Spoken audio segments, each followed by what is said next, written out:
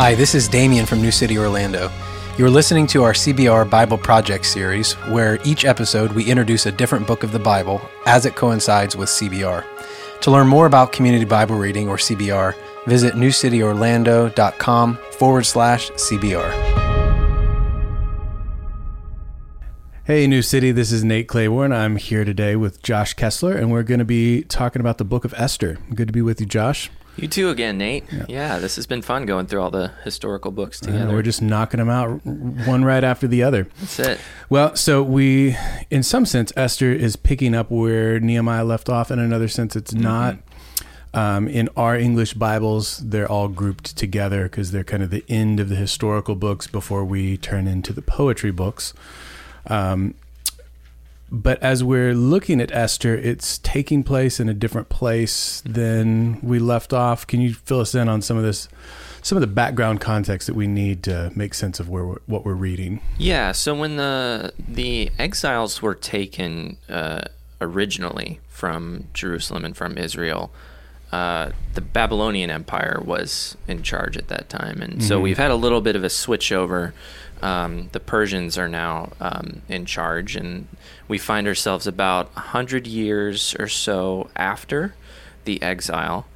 That's when the story of Esther takes place. And so we're in the capital city of the Persian Empire, which is Susa at the time. And so it's probably important to note here, too, that we've mentioned in the books of Ezra and Nehemiah, and the one way this connects is that there were some exiles who returned, but there were also some exiles who were still stuck in exile in the Persian Empire.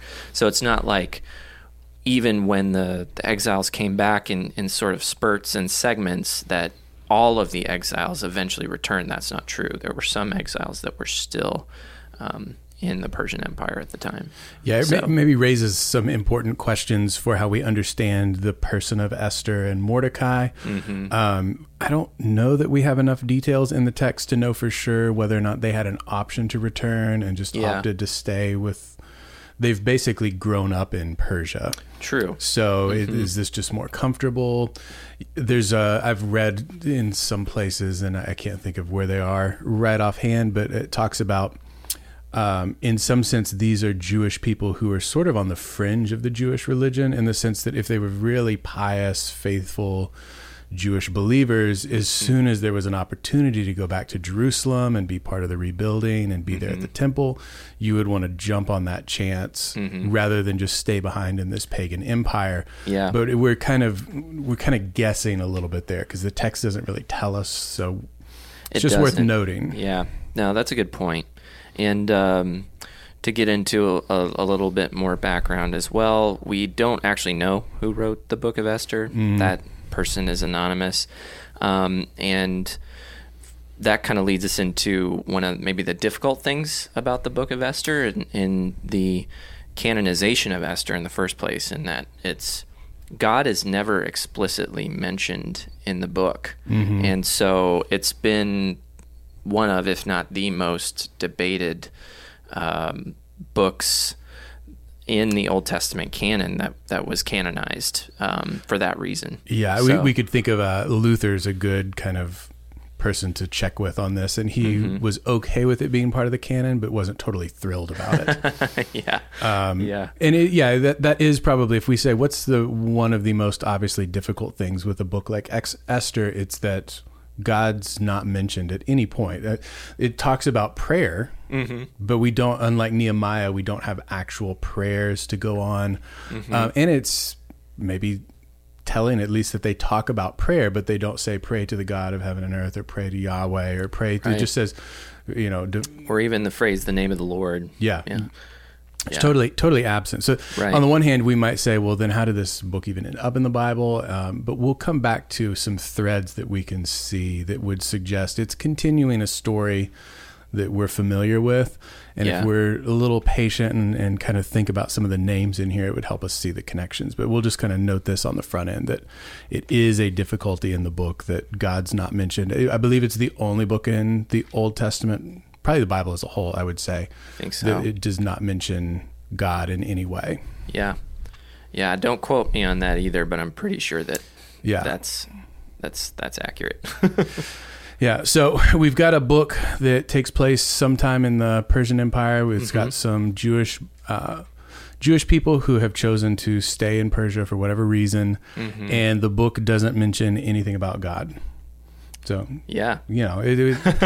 just so we're clear on what we've Just so where we covered so this is far. where we're starting. Yeah.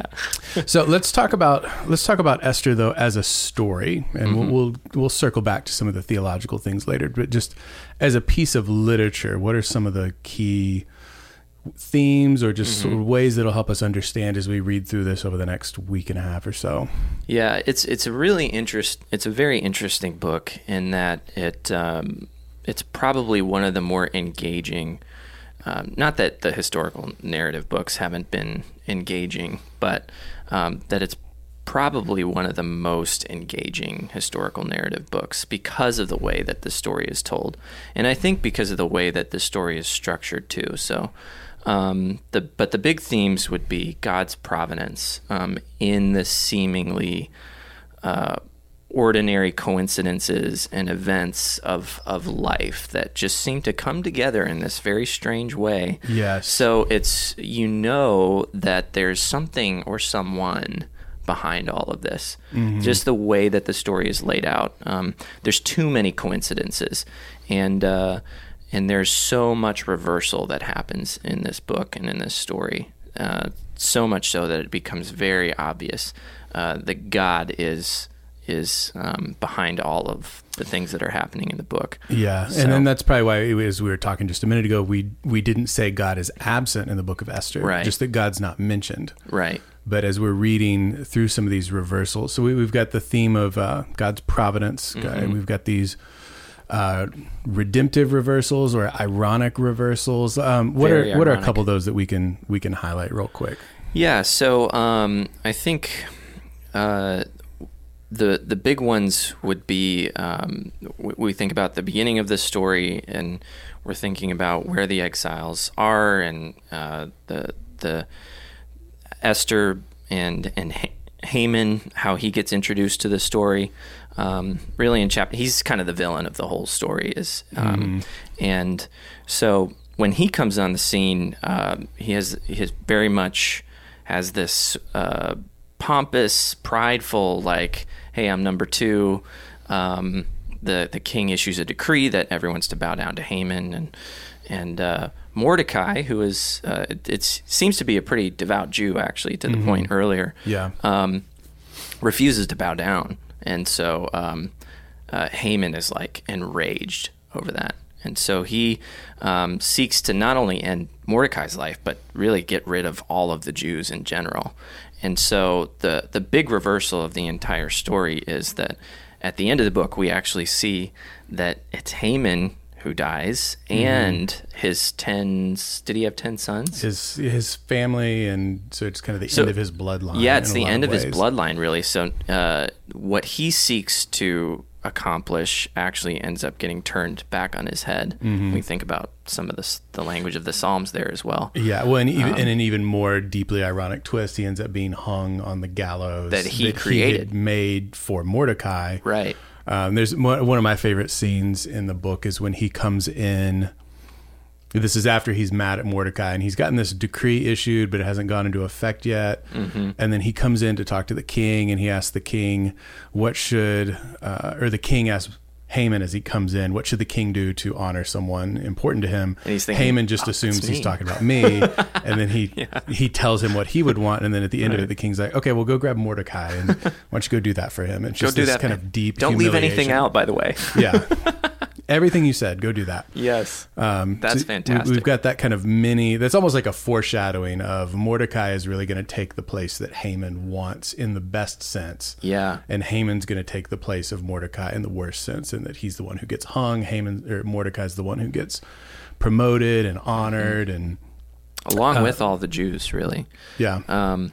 And so I think to that point, the story you just mentioned is probably the great pivot, the great turning point of the entire book.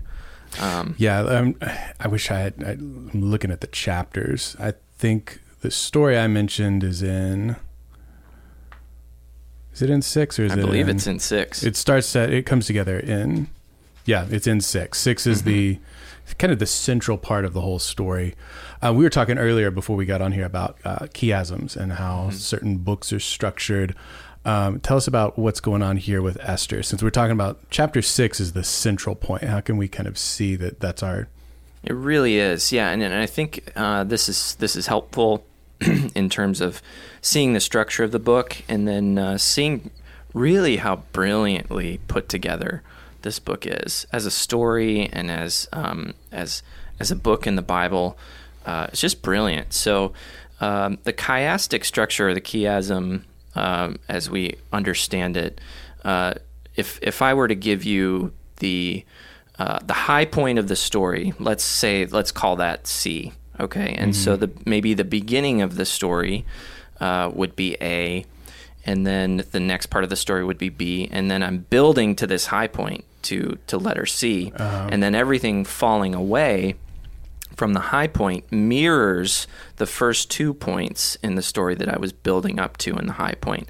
So then after C, I would have B1, and then after that, I would have A1, so that you have this perfect parallelism going on in the story, and it's just brilliant the way that's structured. Do you want to point out a couple of those parallels for everyone? Maybe for some of the more visual people, we could throw in there. Think of a chiasm comes from the Greek letter chi or chi, depending on if you're talking about a sorority or fraternity or someone who knows Greek. But it's the letter X. And so if we can kind of picture a giant capital X in your mind, and then at the top left, there's an A. And then as Josh was saying, about halfway down, there's a B. And then right at the center of the X, that's where your C point is. Then a B1, and then an A1 at the very bottom. And so we're saying this story in chapter 6 where the king can't sleep and he wants to honor someone, and that's kind of this turning point in this story. But that's sort of our letter C. Is our letter C. And we could fill in some of the other letters, but maybe we could say at the very beginning of the story, there's honor for King Xerxes, and then at the end of the story, there's honor for Mordecai. At the beginning of the story, kind of after the honor, there's these banquets that take place, and then there's banquets again at the end. There's actually banquet. That's a sub theme we could talk about, but this banquet theme that runs throughout the book of Esther. There's always banquets going on, or people getting together for power lunches, and just kind of working out their business over food and drink. But this chapter 6 is kind of the central incident that has mirrored stories on either side of it. It's very well put together literarily. And you were mentioning earlier that, I say this as a caveat, some people overemphasize or over exaggerate chiasms in the Bible. They're just anywhere you can see vague parallels, you want to find them. But as a literary structuring device, it's very clear the Bible has a lot of them. And even we could say, you mentioned the Pentateuch as a example, the 5 books of Moses could be looked at that way. Yeah, the Pentateuch is a great example of a chiasm, in that everything really builds to the middle of Leviticus and the Day of Atonement, and then falls away from that in a parallel fashion. And so if you were to Google the chiasm of the Pentateuch, you could see that pretty neatly, and it's really, really cool to see that unfold. The way that it does. So when we kind of have that in the Old Testament as a whole, at least in the Hebrew structuring, because we've got story at the beginning, commentary on the story that really makes the most sense of it through the prophets and the Psalms and wisdom literature, and then we have the story again at the end. But we also have that same structure in the New Testament. It starts off with stories, the story of Jesus, life, death, resurrection. And then we have commentary on that story that helps make sense of it through the epistles. And then the story picks back up at the end. So we still have that same kind of parallel. And it's maybe a more simple version of it. But once you kind of know what to look for, biblical commentaries are really good at pointing these things out to us. And it just kind of helps the story stick in your mind a little better. Yeah, it does. It really helps you see sort of the real thread and the point, really, of the entire story, and the thing that we're building to, and how much that's highlighted by the structure of a chiasm. Yeah. So we've got we covered a lot of ground so far. Just to recap a little bit, we got our cultural background, we've got our sort of literary structuring. Yeah. We've talked about some just things going on that are worth taking note of as we're reading through the story. Let's drill in a little bit deeper with a couple more things. We talked about divine providence. We've talked about God's hiddenness, maybe, but not absence. So we want to get into that. But before we leave the literary realm, we should probably just take some time to note that it's okay to laugh while you're reading the book of Esther. And I saw a great quote earlier that in some ways, this was, I think it was H.L. Mencken who said this, who was not a friend of Christianity, but said, God is like a comedian performing in front of an audience who's afraid to laugh. And as we're reading Esther, we're like, oh, it's in the Bible, it's somber, it's high stakes, the Jews might get eradicated. And so we just kind of skip over some of the things that are really meant to be funny. Like there's a comedic element to the story as a whole, but then there's even just in the chapter we were just talking about, chapter 6. So it starts off chapter 6, verse 1. That night sleep escaped the king, so he ordered the book recording daily events to be brought and read to the king. And then that's how they find the report of Mordecai and realize they've never rewarded him. But just think of the humor of the king can't get to sleep, so he has a record of his reign read to him in the middle of the night to put him back to sleep. Like, hey, tell me a little bit about myself. Yeah, I saw someone characterizing it as it would be like if Damien couldn't sleep one night, so he downloads the podcasts of the sermons from the previous weeks. And he's like, I'll just listen to some of my old sermons. That'll put me right back out. Yeah. So it's like you've got things like that. You've got in the beginning when King Xerxes is upstaged by Queen Vashti, his solution to being disrespected by his wife is to make a decree that all women everywhere in his kingdom will honor their husbands. And you're just like... Everyone knows, if you've seen My Big Fat Greek Wedding, that the woman is the neck and the neck turns the head however she wants. Right. That's ridiculous. Yeah, and he doesn't know that wisdom somehow. He doesn't. It's like, that's kind of funny. And then there's just the whole... just the way things turn on Haman. It's... I mean, it's tragic, but it's also... funny. Like there's the scene in chapter 7 where he's trying to beg for his life from Queen Esther, but he like falls on her, and then right as he falls on her is when Xerxes comes back in, and it looks like he's trying to make an advance on her. So it makes him even more angry. It's just wrong place, wrong time. It's like the stuff of sitcoms, and it's in the Bible, and it's there because it's good storytelling. It is. And it's okay to find it humorous. It can be serious and funny at the same time. Yeah. I think we should be able to laugh at good storytelling when it's trying to get us to do that. Yeah. So with the funny note out of the way, let's land the plane a little bit on the serious note of how this story where God's not mentioned but yet is providentially active can kind of connect to us today. And then I'll circle back to some threads that we see in a minute, but how do we see it connecting to us today?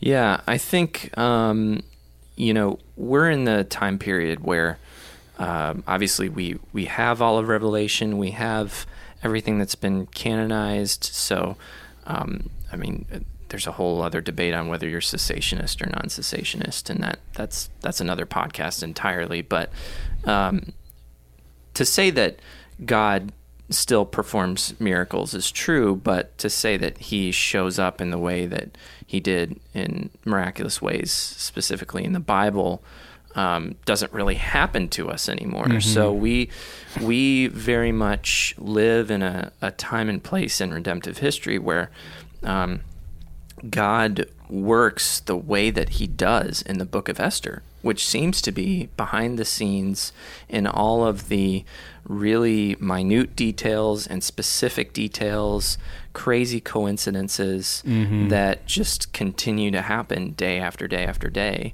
But even miraculous things that take place, someone's health all of a sudden reverses and recovers, and the doctors have no explanation, and those kinds of things happen all the time, every day. And so I think the book of Esther, we can really identify with the way that God works in the book of Esther a lot, because he isn't explicitly mentioned, but he's always there.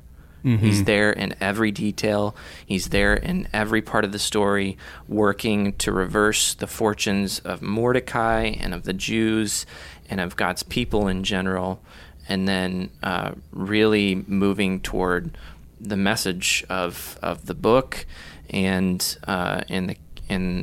the thing that really points back to us today, and to say that when we look around at everything that's happening, like we can identify with the idea of being in exile, because sin is still rampant in the world, and it ravages things every day, including our lives, our relationships, and yet God is at work, and God has promised that he will end all of these things one day.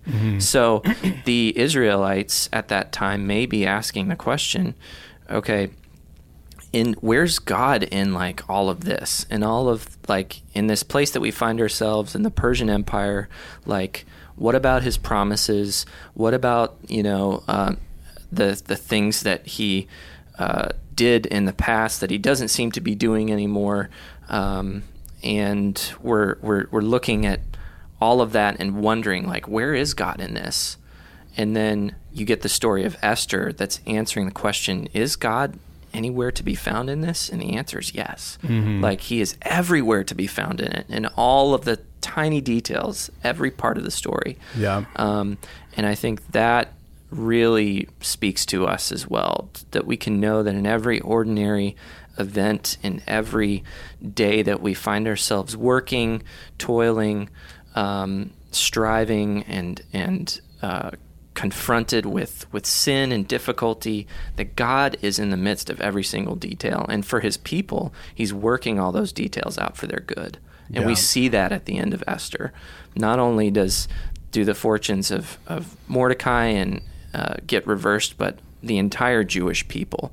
And so the answer is, yes, God is with us. Yes, God is working in all of these details, and he will fulfill his promises. Yeah. So I wish there was a way that, as for most of our listeners and for us as well, that we could go back and read Esther for the first time. Because there's a sense in which it's hard to really resonate with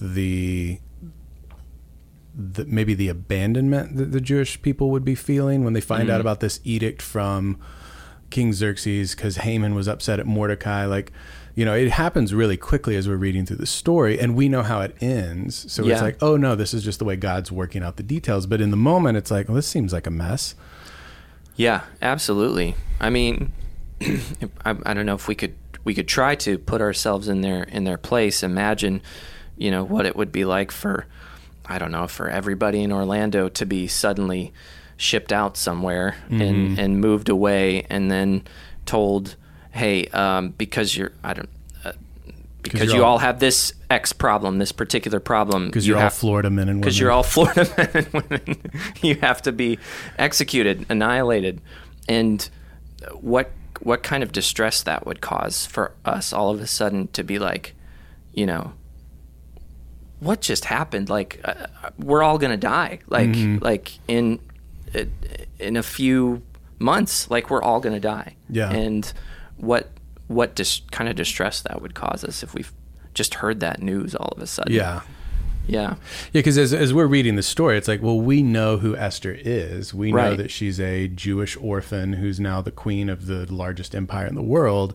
But the average Jewish person in the empire doesn't know that their Queen Esther, because that's not even her Jewish name. It's Hadassah. Esther is her Persian given name as the queen. So as far as they're concerned, she's just some Persian girl that King Xerxes found the most attractive and decided to make queen. So they have no idea that she's been placed in that place for that specific reason, because God's working behind the scenes to pull all these things together. It just, one of the, I can't remember who I stole this example from, which I guess makes it mine now because it's I can pretend it's original. But I'm not a big cross stitcher, but I know what a cross stitch is. And if you've ever flipped a cross stitch around and looked at it from the back, it just looks like a whole bunch of strings just sticking around. Doesn't look like anything at all. And I think someone used this as an analogy of God's providence, in that as you're experiencing it, it's like looking at a cross stitch from the back. You just see the threads start poking through here, poking through there, poking through, and it just still looks like a mess. But then once you're on the other side of God's working, it's like it's flipped around and you see, oh, it was making this picture. And in the moment, it just looked like a bunch of tangled threads. Oh, and how often do we feel like that? Yeah. I mean, when we get to that thread that's really difficult, or we realize it's, to continue with the analogy, we realize it's a mess and we actually have to redo that one thing that we ended up messing up, and we get to those points and how frustrated or how alone or how difficult things can feel in those places. But if you were to stop right now and look back at key moments in your life or really important things that took place, and you would be able to see God's working over all of that, and you see this beautiful picture that he's painting, even in your own life. Yeah. So I think Esther is just a great reminder of it. I mean, in some sense, it's one of the more applicable. I mean, we don't want to judge applicability in Old Testament books, but it's the one that maps onto our experience the most readily of. There's the highs, there's the lows. But if we look at our lives, we look at the story of Esther through the eyes of faith, we're able to see God's working on something, and we don't know what the picture is yet. But if part of being a believer is choosing to have faith that God's at work rather than questioning, and not to say that we can't question and doubt and have our wonders, but it's a posture of faith to look at whatever mess there is in front of us and say, well, God's at work in this somehow, and I'm going to keep looking for the threads to see when the picture will emerge, and just trusting that God's going to flip it around at some point, and there's going to be that my own redemptive reversal, much like Esther's. Speaking of Esther, she's a very unique character. How do we see her in this whole thing? Yeah, so maybe let's kind of tie speaking of threads, we'll tie all the little threads together. So Esther, if we think about it, Esther is in some sense like Moses. And in another, so looking back, she's like Moses. Looking forward, she's also like Jesus. And because she is the last great mediator in the Old Testament story. So Moses was a mediator in that he represented God's interest to the people. Comes down off the mountain, here's what God said. But then he also represents the people back up to God. So he's between the two parties, helping reconcile them together, being their covenant mediator. Yeah. And it sets up this role that then Esther is able to fill, because as a Jewish peasant girl, she's able to represent the interests of the Jewish people to the emperor, which he otherwise could probably care less about whether the Jewish people die or not. But if his queen says, oh, these are my people, you have to help preserve us, now he's going to listen. But then she's also able to represent royalty to the Jewish people as well. So she's kind of standing in both roles, and that sets us up for the way we understand Jesus as fully human, representing all of our human interests to God, but also fully God, able to represent God most fully to us as humans being. And so he's the final mediator, as Esther's kind of the last one in the Old Testament that we see. And I think a specific instance to point out in this story too would be the way that she mirrors Jesus and her willingness to give her life, to say, I'll go before the king, even though it's against the law. Yeah. And if I die, I die. But I'm willing to do that. So. And she didn't have to, because she could have just totally she could have not remained said quiet, anything about being Jewish, and spared her own life and lived luxurious days. So if we want to extend what you're saying there further, there's a condescension on her part of choosing to sort of put herself in the place of her people, when she could have just stayed in the palace and watched everything unfold and just been totally untouched by it. So she has an ascent in some sense of becoming, rags to riches, orphan to queen. But then she's able to put herself in their place, intercede on their behalf. And so it just sets up this model it continues this model really that goes all the way back to the Pentateuch. Yeah. And as mentioned earlier, we could maybe close with this, is that while we might question whether Esther belongs in the Old Testament because it doesn't mention God, and you could just read it as a nice little fairy tale. Like in some sense, if we bracket God out of it completely, it reads kind of like an imaginative fairy tale. It's just everything's so, just that worked out really well. And it's like it only works out really well like that in made up stories. But if we choose to read it as this is God at work. But it does have a couple of very subtle historical markers that tie up some threads from way back in the Old Testament that is part of how we can tell it does belong in the canon, and how it's finishing storylines from earlier. So it's part of this divinely inspired story. And so it it mentions, I'll mention the two things in chapter 3. Is this where Haman's introduced? Just double checking. Yeah, right at the beginning of chapter 3, Haman comes onto the scene. It says, King Xerxes honored Haman, son of Hammedatha. There we go. The Agagite. And so on the surface, it's just, he's, an Agagite, whatever that is. Yeah. But then astute readers will recognize, okay, well, an Agagite is a descendant of Agag. So then it makes back in 1 Samuel 15. So we think back to 1 Samuel 15, which what happens in 1 Samuel 15? We get Saul. That's right. Yeah. Yes. Yeah, so Saul is supposed to wipe out the Amalekites. And doesn't. The king of the Amalekites is King Agag, and so Saul preserves him. Samuel comes along and says, no, that you weren't supposed to do that. You were supposed to obey what you were told to do. Samuel finishes the job for him, but obviously King Agag had descendants. So interestingly, earlier Mordecai is called a son of Kish from the tribe of Benjamin, and Saul was the son of Kish from the tribe of Benjamin. So Mordecai is this long-lost descendant of Saul.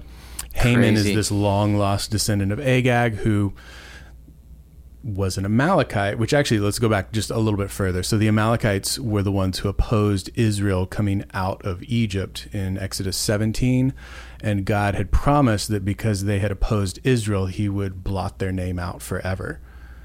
But that hasn't happened. And then it finally happens in the book of Esther. So Esther connects back to 1 Samuel, connects back to Exodus, actually even connects all the way back to Genesis, because the Amalekites are descendants of Esau. So it goes all the way back to the Jacob-Esau rivalry. And so Esau's descendant, the Amalekites, Jacob's descendants, the Benjamites, are at odds with one another, and it comes to a head all the way in the book of Esther. And so it's, on the surface, you're just like, oh, why does this story belong here? It didn't have God in it anywhere. Yeah. And now you see like, oh no, it's part of the storyline. But you have a great example of the tiny details that matter, and that every part of what we're reading is important. It's got a purpose. Yeah. And so it's all part of God fulfilling his promises, keeping his word to us, keeping his covenant. And just Esther stands as a great reminder that what we might count as slow to fulfill his promises, it's all in God's timetable. He still does what he promised in Exodus. And even when it doesn't seem like he's at work among us, he's behind the scenes working things together for our good, for his glory. Yeah, that's so good. So Great hopefully, note to end on. Hopefully as readers, or I keep saying readers, but as listeners are going through this, it'll help you read Esther with new eyes, maybe try to read it as if you've never read it before, but keeping some of these details in mind. But it's been good chatting with you, Josh. I'm glad we were able to do this. Look forward to next time. You too, Nate. Yep.